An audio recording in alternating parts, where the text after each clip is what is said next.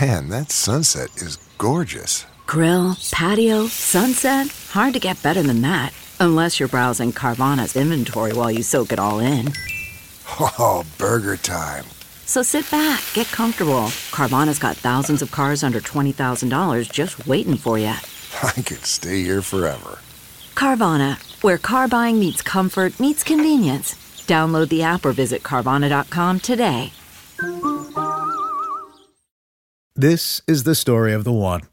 As a maintenance engineer, he hears things differently.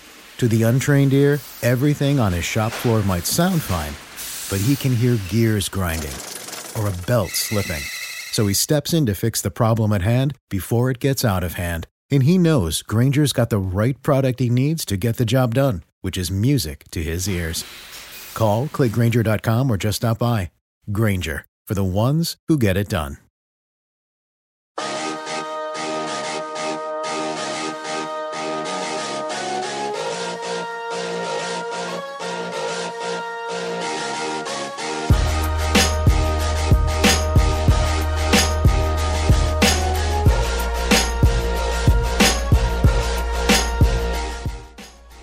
This is On the Mark. I rarely get to talk about my favorite sport. I guess it's my podcast. I could choose to do it more often. But it's rare that I get an opportunity to talk it with a man who won the last Grand Slam title as a U.S.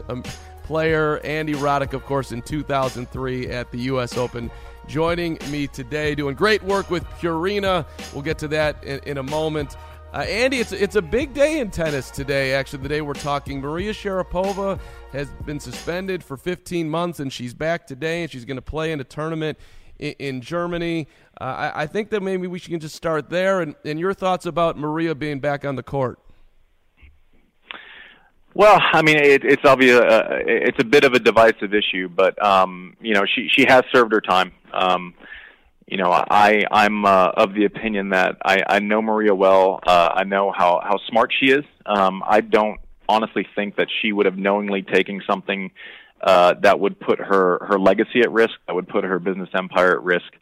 I think, especially with the news around Serena Williams, to make it a moral issue whether she should get a wild card or not is a little naive. I think if a tournament in Stuttgart can have access to having Maria Sharapova in their event, which is one of the smaller ones on tour, it's a no-brainer. I mean, we're talking about it here in America, about a tiny event in Stuttgart. So I view that as value added. So I'm okay with her playing over there now. Well, so you saying that makes me think, like, a lot of times you'll read about tournaments, they want star players to come, but then they're kind of incentivized to keep the star player in the tournament, so they worry that they're going to get calls that they wouldn't get. But nowadays, I mean, with the Hawkeye, and you can review anything, I don't think that's as much of a factor. Yeah, I don't think that was actually a working theory. I don't know that you can have, with the exception of of the NBA scandal with what's his name a while ago. I don't know that it was ever Tim Donahue, right? Exactly. The tournament director doesn't control individual lines people.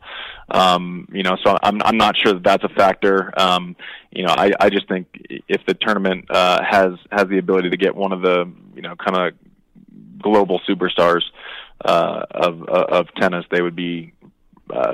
They should probably do it. Yeah, no doubt. You mentioned Serena a second with the wild card in Germany. Serena Williams is having a baby, Andy Roddick. Did you see that coming? Well, I mean, it was all that she did get engaged, so that seems like a natural progression. Serena is amazing. I couldn't be happier for her. I've seen her with our young son Hank, and how maternal she was pretty cool to see. A lot of people, when a baby's spitting or drooling or whatever, they kind of are a little grossed out, and she was fully in and doing the whole thing. So it was I'm really excited to see her as a mother. I love that occasionally Serena will just pop up on Twitter or Instagram, wherever, and she's just walking up on courts in some neighborhood and being like, "Can I hit with you guys for a couple of minutes?" I mean, this is someone that just A, sees an opportunity, I guess, to have some fun. B, then puts it on social media. And C, she just loves the game. Yeah, I mean, I'm lucky. I have a kind of a bit of a special insight. We would train at the same place when we were 8, 9, 10 years old. Oh, wow. So I've kind of seen this in the making for a long time. And her and Venus just worked so hard when they were kids. I mean, they were putting in 6-7 hour days, and they were, obsessed with being the best. But Serena was always the one who had a bit more of an edge. But she also, it's not surprising that she's able to kind of do something like that and keep it fun and keep it light. And I actually wish during her career that was the side that was covered a little bit more. She does have this crazy, wild, goofy side that's really fun.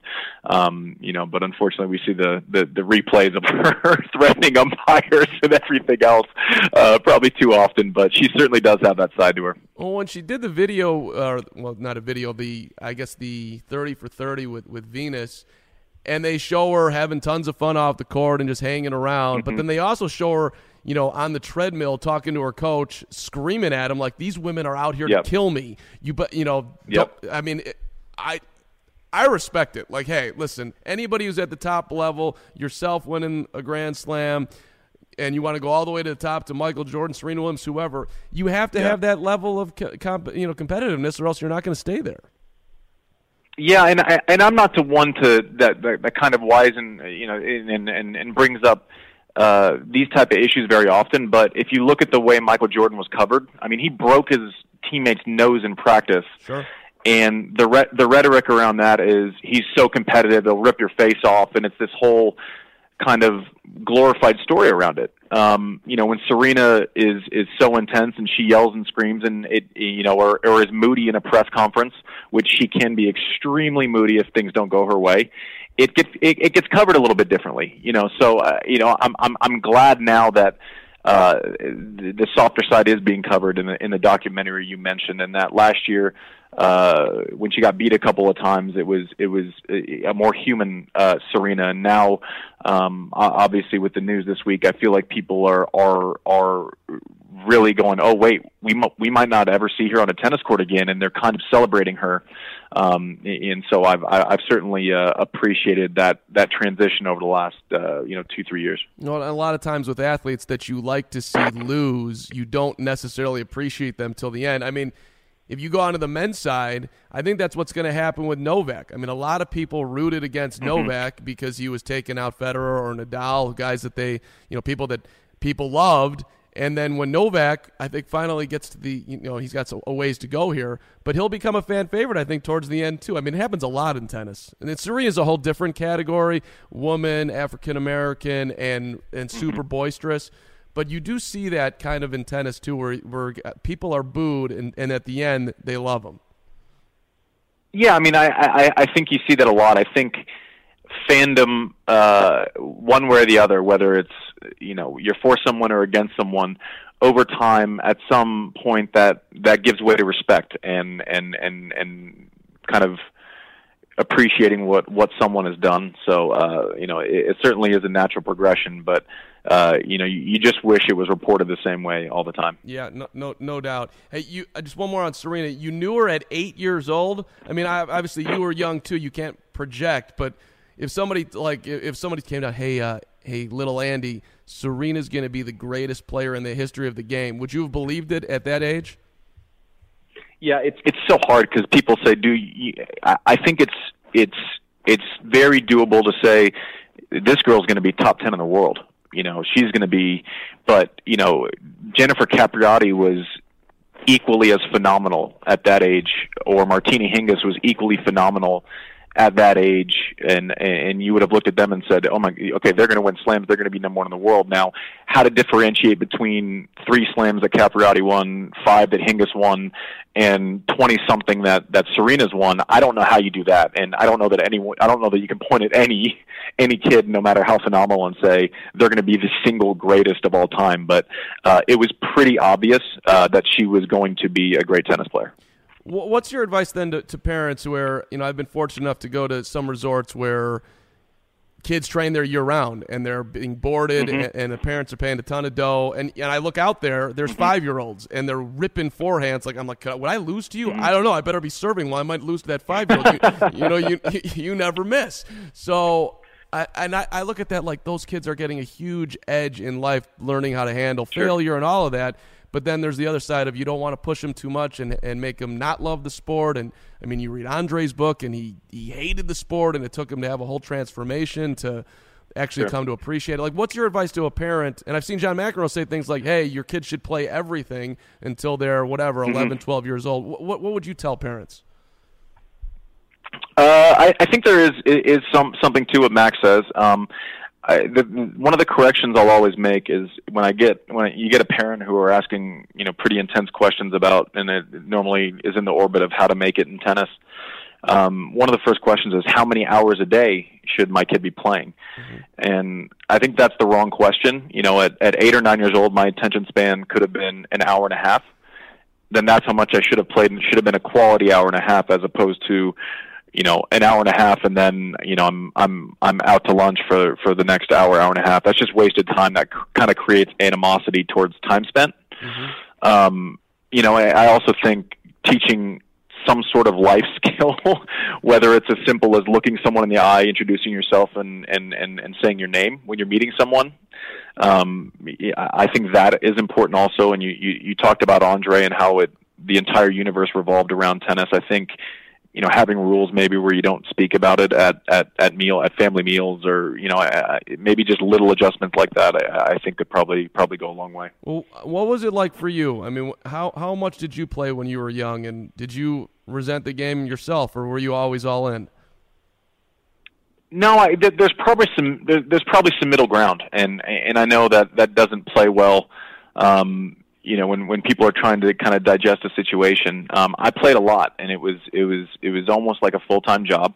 I certainly appreciated it. I always liked it. Part of that could be because I was good at it. But there were times where I had to miss school things, and where I was gone weekends, and my friends were riding bikes and playing video games, and I was traveling to the middle of Texas, and I missed out on some stuff. So at that point, I was probably, a little bit bitter. Looking back, it was good. But there is some middle ground. I always appreciated it, but to get to a certain level, it is hard, and it's not always, the normal life of a 12, 13-year-old. What's your advice, Andy, if somebody comes up, you say, hey man, I just get overwhelmed by the moment. I can't focus. I start thinking about what's going on in school or my girlfriend or whatever it is, and all of a sudden the ball's coming at me and then I'm flying it out. How did you, I don't know, just be able to, because you have to be, ultra focused, super dialed in, but people also, I mean, the mind can be a huge factor here on your success. I think ritual is very important, and you see it in a lot of sports. It's a bit of a control issue, and when you're on the court and you feel like there's not a lot that you can control, I think even just getting into a ritual that you can perform over and over kind of it gives maybe a sense of comfort. The other thing is, when people say, well, I just, I get there and I get tight or whatever, I would embrace it. I mean, Roger served for a match earlier this year in Dubai. The only loss he's had all year.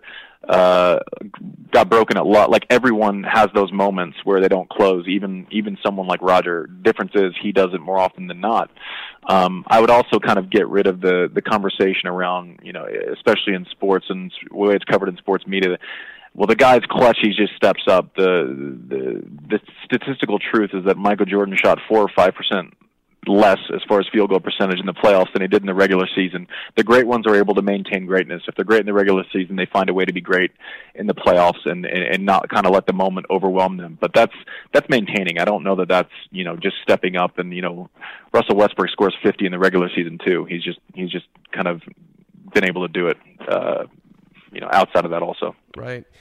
You mentioned Roger just now. I mean, most people thought that Roger Federer, his career, he'd be lucky to win one more Grand Slam. Well, he's already got that this year, and he's got the best start in the history of his career. What is he, 34, 35 years old? How do you account for this, Andy? It's nonsensical. I'm the last person that should ever be surprised by anything Roger does on a tennis court. But I think we should give credit to one of the things that's hard as an athlete, and I certainly did not do it well the last year of my career, is is kind of taking a step back, analyzing the situation, and making objective decisions without emotion involved. Roger gets a little banged up last year, and my first thought would be like, okay, let's get healthy and get back as soon as I can. He said, listen, I'm going to pump the brakes. I'm going to take a full 6 months off. I'm going to let myself completely heal. There was no panic to kind of get back. And I think we're seeing the reward for that. I think the fact that he's not playing any clay court events, at least until the French Open, and that is seemingly up in the air as well, I think is a very unemotional, calculated decision, which I think is serving him well. Andy Roddick doing great work with Purina. It's the Call for Incredible campaign. You're going to highlight all the way dogs are quote-unquote incredible, and dog owners are being called out to share their own stories. You're a big dog guy, right, Andy? What are you looking for? What's Purina looking for in these stories? Yeah, it's actually the 20th anniversary of the Incredible Dog Challenge, and that's more along the lines with the amazing athletic abilities of these dogs. But the Call for Incredible campaign it's as simple as sharing a photo, sharing a story, telling us why your dog is incredible, and that's at ProPlan.com. /incredible. Something that Purina ProPlan is doing that's really cool is they'll actually donate a pound of dog food, up to 20,000 pounds, to America's vet dogs in support of military veterans and service canines that are doing amazing work for our country. So Purina is doing an awesome job, and I'm happy to be involved with them. ProPlan.com/incredible. Check it out. I'm a huge lover of the dog. There's nothing better than coming home and having actually someone want to see you. You can't beat that. That's right. They're incredibly consistent. I like throwing it around too. By the way, back on the tennis court, you should know that I'm playing at a high 4-0 level right now, Andy, and I do use the Andy Roddick racket, and I use it proudly. And I think I'm actually right. That's actually amazing because I'm playing at about a 4-0 level these days too. I've seen you in the Q shares, Andy Roddick. You still have the serve. I don't know if you're probably not moving quite as well as when you were in your prime, but you could still bomb that thing, right? Yeah, and then the next day I can't brush my teeth because my shoulder hurts so bad. But it's it's neither here nor there. I still enjoy it. Are you playing in Chicago when the tour comes here? Yeah, I am. I'll be involved in most of the Power Shares events, so looking forward to it. I think it's what is it, the 17th, yeah. May 17th. Yeah, they're having a media event before that. There's going to be a little bit of a doubles match as people are coming into the building. So I'll be the guy with the Roddick racket, and perfect. I'm gonna give it my best here. I'm putting my entire life focus actually is on how I do in that 1 hour beyond the court. I'm not even playing around. All right, here, two more real quick here. Rafael Nadal, I want to get him in here. He wins his 10th Monte Carlo Masters title. I've always just appreciated the rivalry, of course, with Rafa and Roger and Novak and Andy, too, for that matter, Andy Murray. Can he, in your mind, hold up physically to perhaps get himself another Grand Slam a la his counterpart, Roger Federer? I mean, he's been right there. Yeah. Well, I think right now he has to be the favorite at Roland Garros, and I think right now probably the significant favorite. As great as Novak's been the last 5 years, he's searching for something right now. I think Murray's run to become number one in the world last year, I think he won basically the last 2 months of the entire year. It just completely ran the table. That's a lot of mental energy. That's a lot of physical energy. Having a shortened off season, I feel like he's still searching for something also. Roger's obviously not searching for anything, but I don't even know if he's going to play any clay court matches going to the French Open, if he plays at all. Rafa's in the driver's seat right now as far as clay courts go. I think one of the important factors will be to make sure he doesn't get into any long matches early on in that tournament. Yeah. So kind of like you said, to keep his body healthy. But I think smart money's on Rafa right now. That's I'd love to see it happen. And you touched on a little bit there with Novak.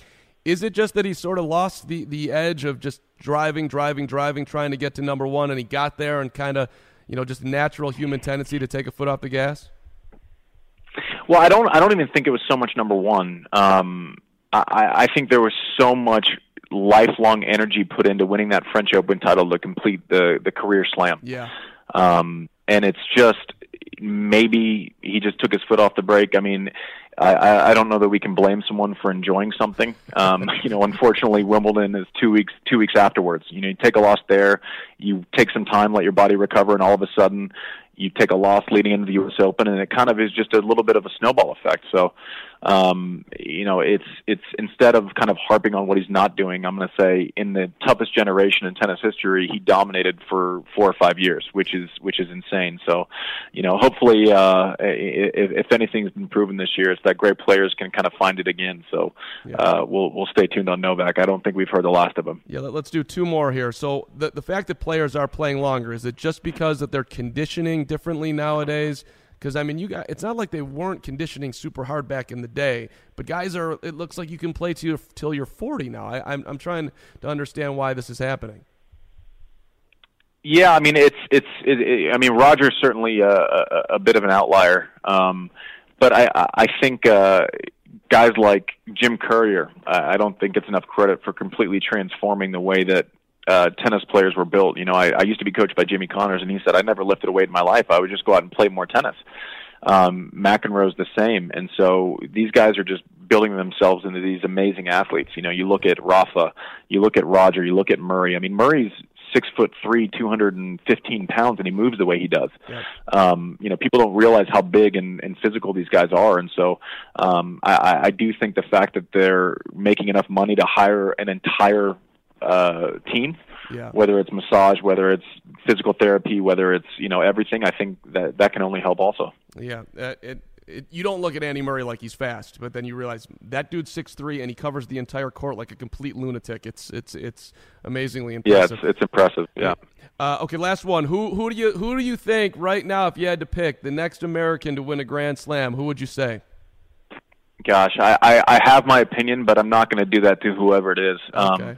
I will say this. I think we played that game too long, and then the spotlight gets on someone before they actually have earned it or deserved it or have shown us enough. I will say that there has not been a group of 10 young Americans better than the one we have now.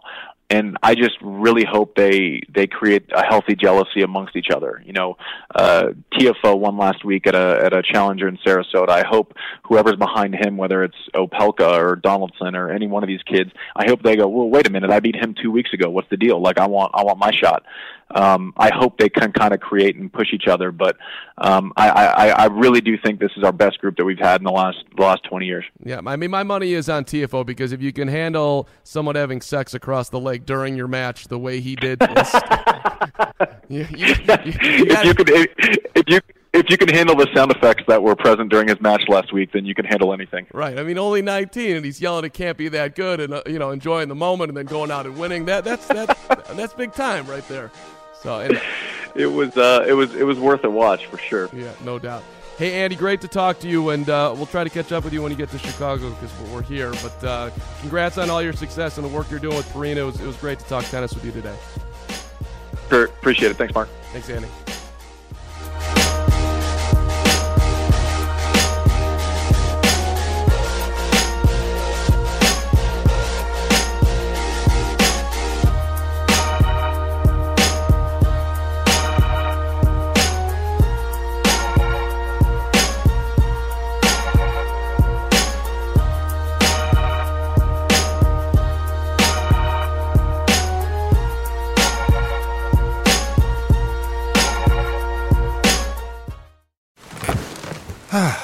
The comfort of your favorite seat is now your comfy car selling command center, thanks to Carvana. It doesn't get any better than this. Your favorite seat's the best spot in the house. Make it even better by entering your license plate or VIN and getting a real offer in minutes. There really is no place like home. And speaking of home, Carvana will pick up your car from yours after you finalize your offer.